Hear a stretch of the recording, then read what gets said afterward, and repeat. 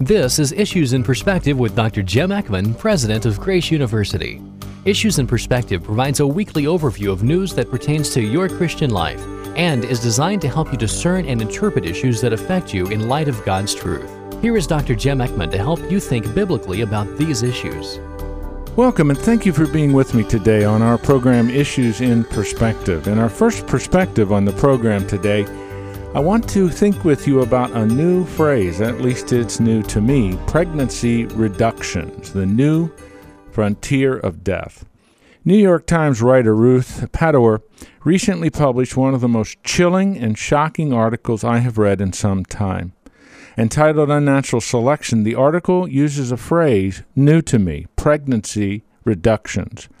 A seemingly neutral term, it actually refers to a frequently used procedure of eliminating one of the twins growing in a woman's womb. Let's think about this together. First, a few points of historical development have led to this procedure. Reproductive medicine over the last couple of decades has empowered women and their husbands or partners, if they're lesbians, to make major decisions about the life growing in their womb. With fertility drugs, multiple fetuses are often created. To seemingly lower the risks to both the mothers and their babies that they want to take home, doctors began terminating all but 2 or 3 fetuses growing in a mother's womb. Listen to this instructive sentence from Padower's article. Quote, "With that, pregnancy reduction shifted from a medical decision to an ethical dilemma.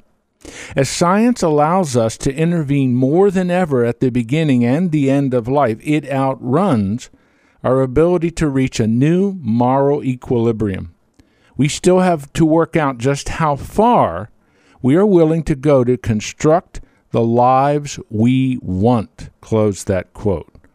To construct the lives we want.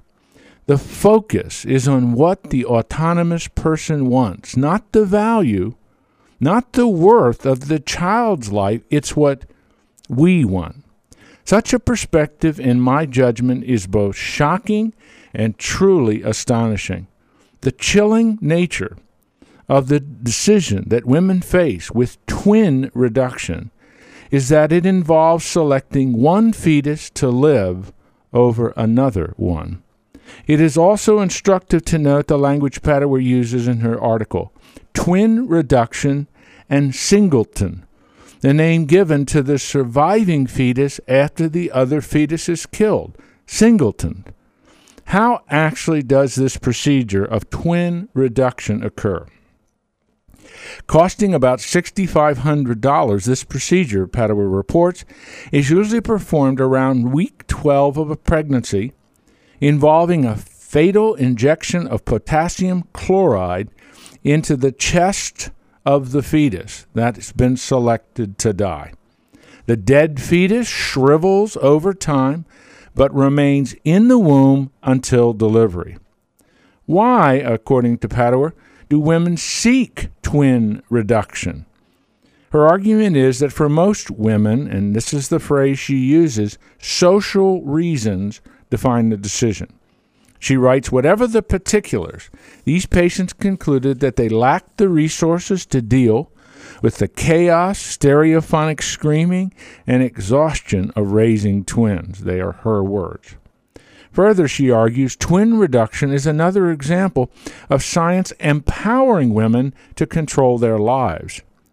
Today, patients in the United States can choose sperm or egg donors based not only on their height, hair color, ethnicity, but also on their academic and athletic accomplishments, their temperament, hairiness, and even the length of a donor's eyelashes. They are all Padower's words.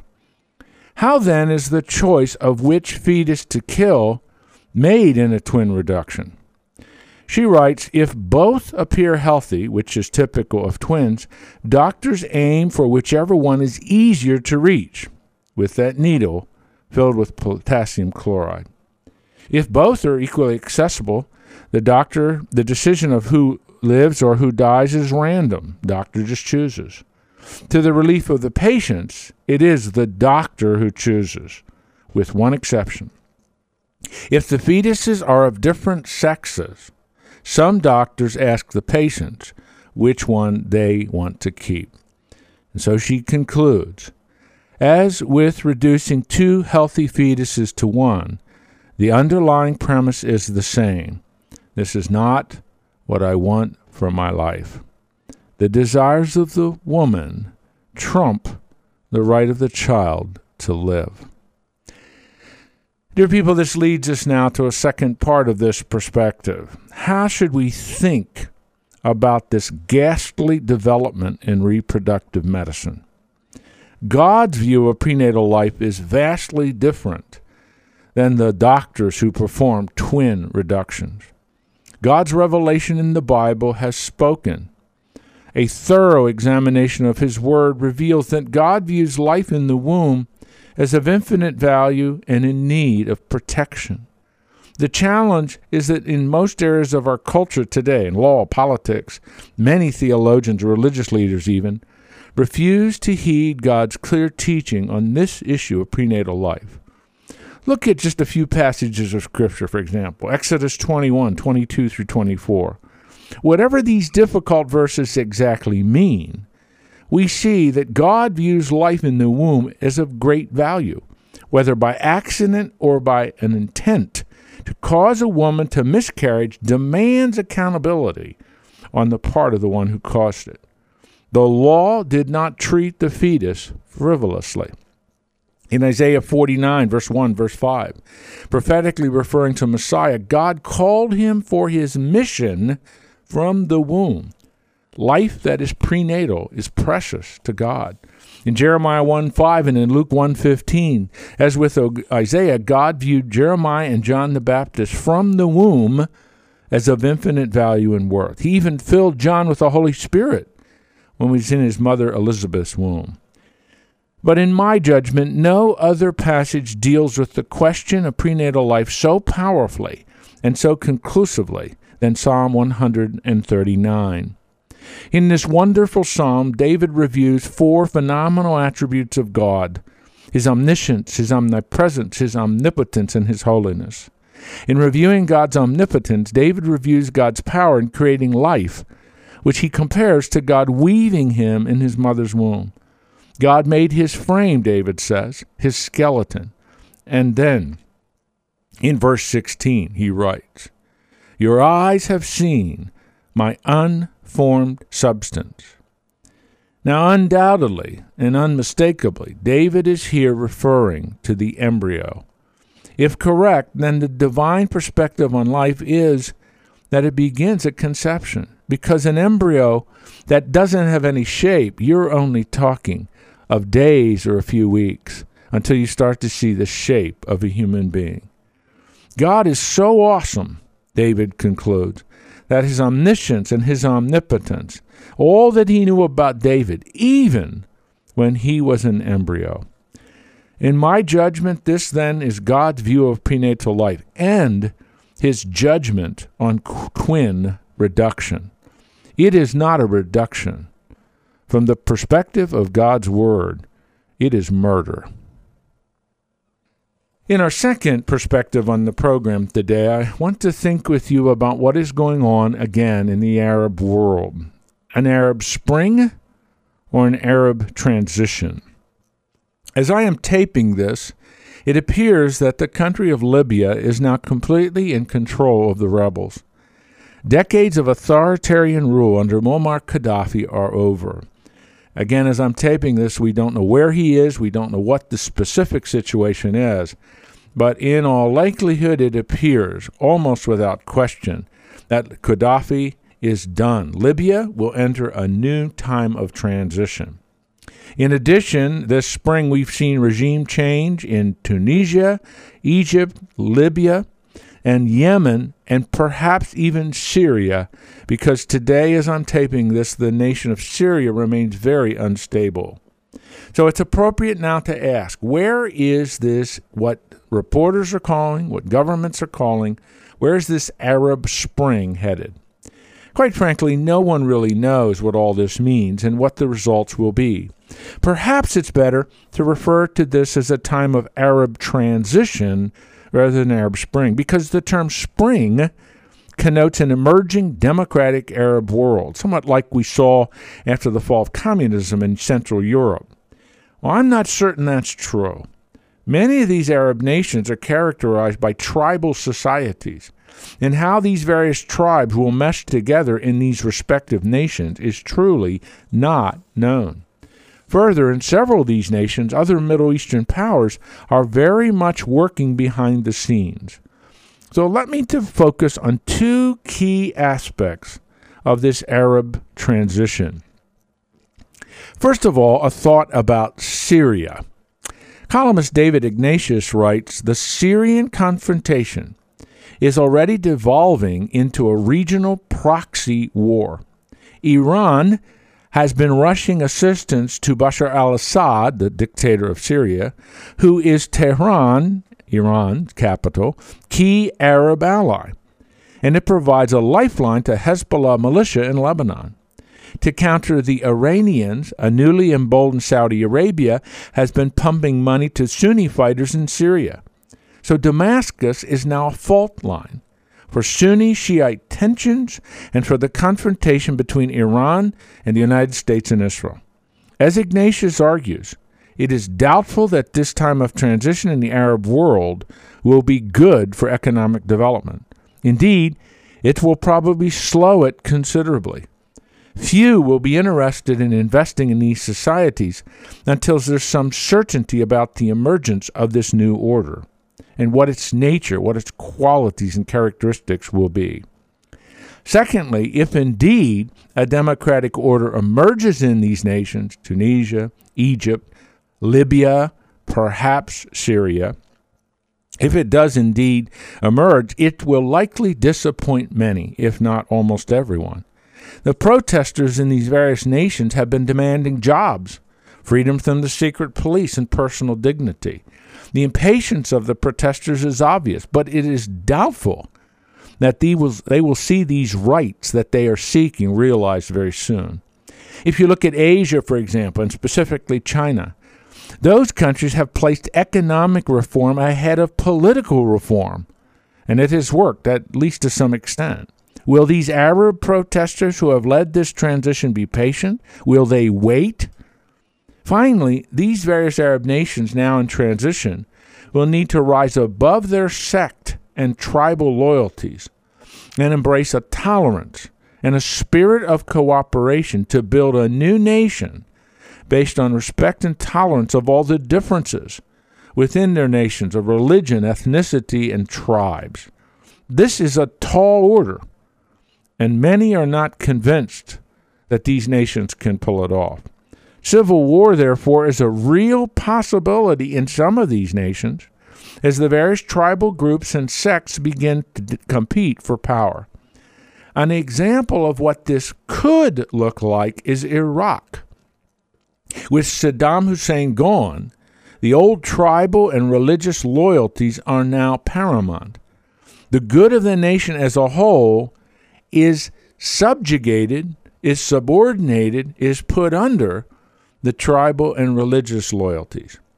This time of Arab transition is perplexing and problematic. No one knows where this will all end. This leads me, secondly, in this discussion about this Arab transition, to some thoughts about Israel. It faces Hezbollah to the north, as you know, and the uncertainty in Syria could dramatically affect the status of Hezbollah. Let me explain that. Israel fought 2 wars in Lebanon. One, a very long one that started in 1983, ended in 2000. The second one occurred a few weeks in the summer of 2006.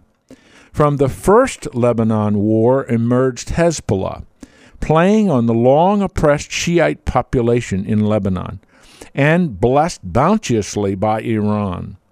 The second war in the summer of 2006 did indeed deter Hezbollah, But today, UN peacekeepers have proven both unable and unwilling to fulfill their mandate of keeping rockets and military armaments from flowing into Hezbollah's coffers. In fact, Hezbollah now has over 50,000 rockets, 4 times the number it had in the summer of 2006. Now, Israel's anti-ballistic missile system is very effective. It has already intercepted 8 missiles fired by Hezbollah. But the fundamental result of all of these developments occurring in the Arab world, and especially what eventually will happen in Syria, will affect Hezbollah. Lebanon is no longer an independent nation, leaning to the West, as it had been for decades. It is, in the words of Michael Oren, Israel's ambassador to the United States, a terrorist stronghold supplied by Syria and subservient to Iran. If the Syrian regime crumbles, the influence of Iran in Lebanon could also diminish. But neither of these possibilities is certain. The developments in Syria, therefore, are of real interest to Israel. What has occurred in Lebanon with Hezbollah is important for Israel's future. It cannot permit a future Palestinian state that they currently are negotiating about on the West Bank to become a terrorist stronghold, as Lebanon has become under Hezbollah. Dear people, much is at stake for Israel in how this time of Arab transition plays out. Will Assad remain the authoritarian dictator of Syria? If he falls, Hezbollah could lose, and I emphasize could lose, its pipeline flowing from Iran, a pipeline of rockets and armaments into southern Lebanon, where Hezbollah is strongest. If the authoritarian regime of Syria succeeds in being stabilized, it could even further embolden Hezbollah, because Iran's support of Syria will have been victorious. So these are troubling times. So many seem optimistic about this time of Arab transition. There are so many issues that remain unresolved, so many possible scenarios. Right now, from my vantage point, at this point in time, it's not necessarily something to be optimistic about. These are very troubling times in the Middle East, and it's hard to know exactly how all of this will shake out. Stay tuned.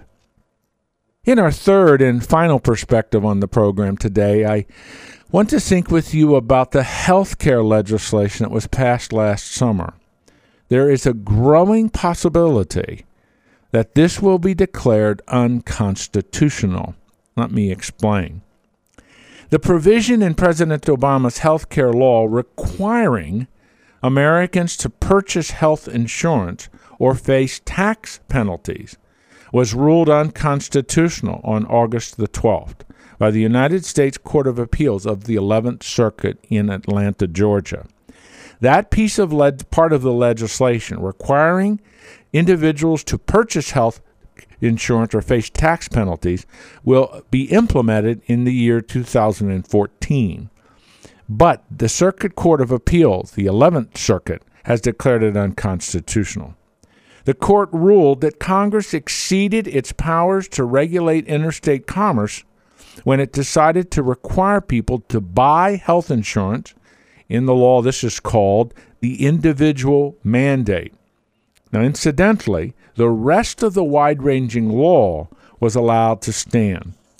The 11th Circuit Court argued that Congress, and these are the words of their decision, quote, cannot, under the Commerce Clause, mandate that individuals enter into contracts with private insurance companies for the purchase of an expensive product from the time they're born until the time they die. Close that quote.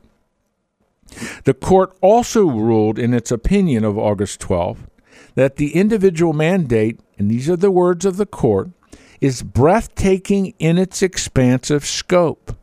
The government's position amounts to an argument that the mere fact of an individual's existence substantially affects interstate commerce, and therefore Congress may regulate them at every point of their life. This theory, this is a very important sentence in their decision, this theory affords no limiting principles in which to confine Congress's enumerated power. Close that quote. In effect, the argument of the 11th Circuit Court in Atlanta is compelling, and it is the first real challenge to the constitutionality of the so-called individual mandate. This opinion is both erudite and persuasive. There is little doubt, therefore, that the United States Supreme Court will need to rule on the constitutionality of this provision. For the first time since it was passed last summer, this provision of the healthcare legislation is in real jeopardy. We are facing, since that law was passed, a systematic and well thought through and compelling case against the individual mandate. Now, I remind you that the rest of the law was allowed to stand. It is only that provision that requires Americans to purchase health insurance or face penalties from the United States government. And if that crumbles, if that is declared unconstitutional and it stands, presumably under United States Supreme Court review, the rest of the legislation would go into effect. But without that requirement, the vital center of the law has been eliminated. So it would still leave that issue that presumably is what caused the Congress and Obama to push for it. The 38 to 40 million people in the United States who don't have health insurance would still not have health insurance. Because this provision, this individual mandates, requires them to have health insurance. With that gone, the vital center of the law is gone. So much is at stake here. This isn't a tertiary issue. This is a primary issue. The entire success of Obama's health care law rides on this being maintained as constitutionally viable. At this point, and I am not a prophet, but at this point, it would seem to me that the United States Supreme Court, perhaps as early as next spring, will rule on this legislation. And there is a real possibility, the way the court is now constructed, that they would strike down this provision of the health care legislation. We're going to have to see, but perhaps as early as next spring, the court will be asked to rule on this. There have been other challenges to this health care legislation, and two other challenges have basically upheld the law. We're still waiting for one more challenge. I believe it's from the circuit court that is in Tennessee. We'll have to see how that ruling comes down. But I think we're now at bottom line conclusions. The United States Supreme Court is going to have to make the decision. Is this health care law, and specifically the provision of the individual mandate, a constitutionally viable provision? The 11th Circuit Court has said no. One other circuit court has said yes. Ultimately, therefore, the Supreme Court is going to have to make the decision. As with the transition in the Arab world, so it is with the future of this legislation. Stay tuned. We're going to have to see how the courts ultimately decide on the viability of this centerpiece of Obama's first term as president, the health care legislation. You've been listening to Issues in Perspective with Dr. Jim Eckman, President of Grace University. Issues in Perspective is a radio production of Grace University in Omaha, Nebraska. If you have any questions or comments, or you would like a written summary of today's program, write to Issues in Perspective, 1311 South 9th Street, Omaha, Nebraska 68108. You can also view a transcript and listen online at issuesinperspective.com. Join us next week for Issues in Perspective with Dr. Jim Eckman. Issues in Perspective is a listener-supported program and ministry of Grace University. You can listen to this program as well as past programs on the web. Just log on to issuesinperspective.com and click on the Listen To button. You can also find the link to Dr. Eckman's website by logging on to this radio station's website and click on the Issues in Perspective banner ad. Issues in Perspective depends on listeners like you in order to broadcast on this station and other Christian radio stations across the country. Please send your tax-deductible donation to Issues in Perspective, P.O. Box 3251, Omaha, Nebraska 68103. Your generous donation will help spread the Word of God and how it relates to culturally engaged Christians in today's world.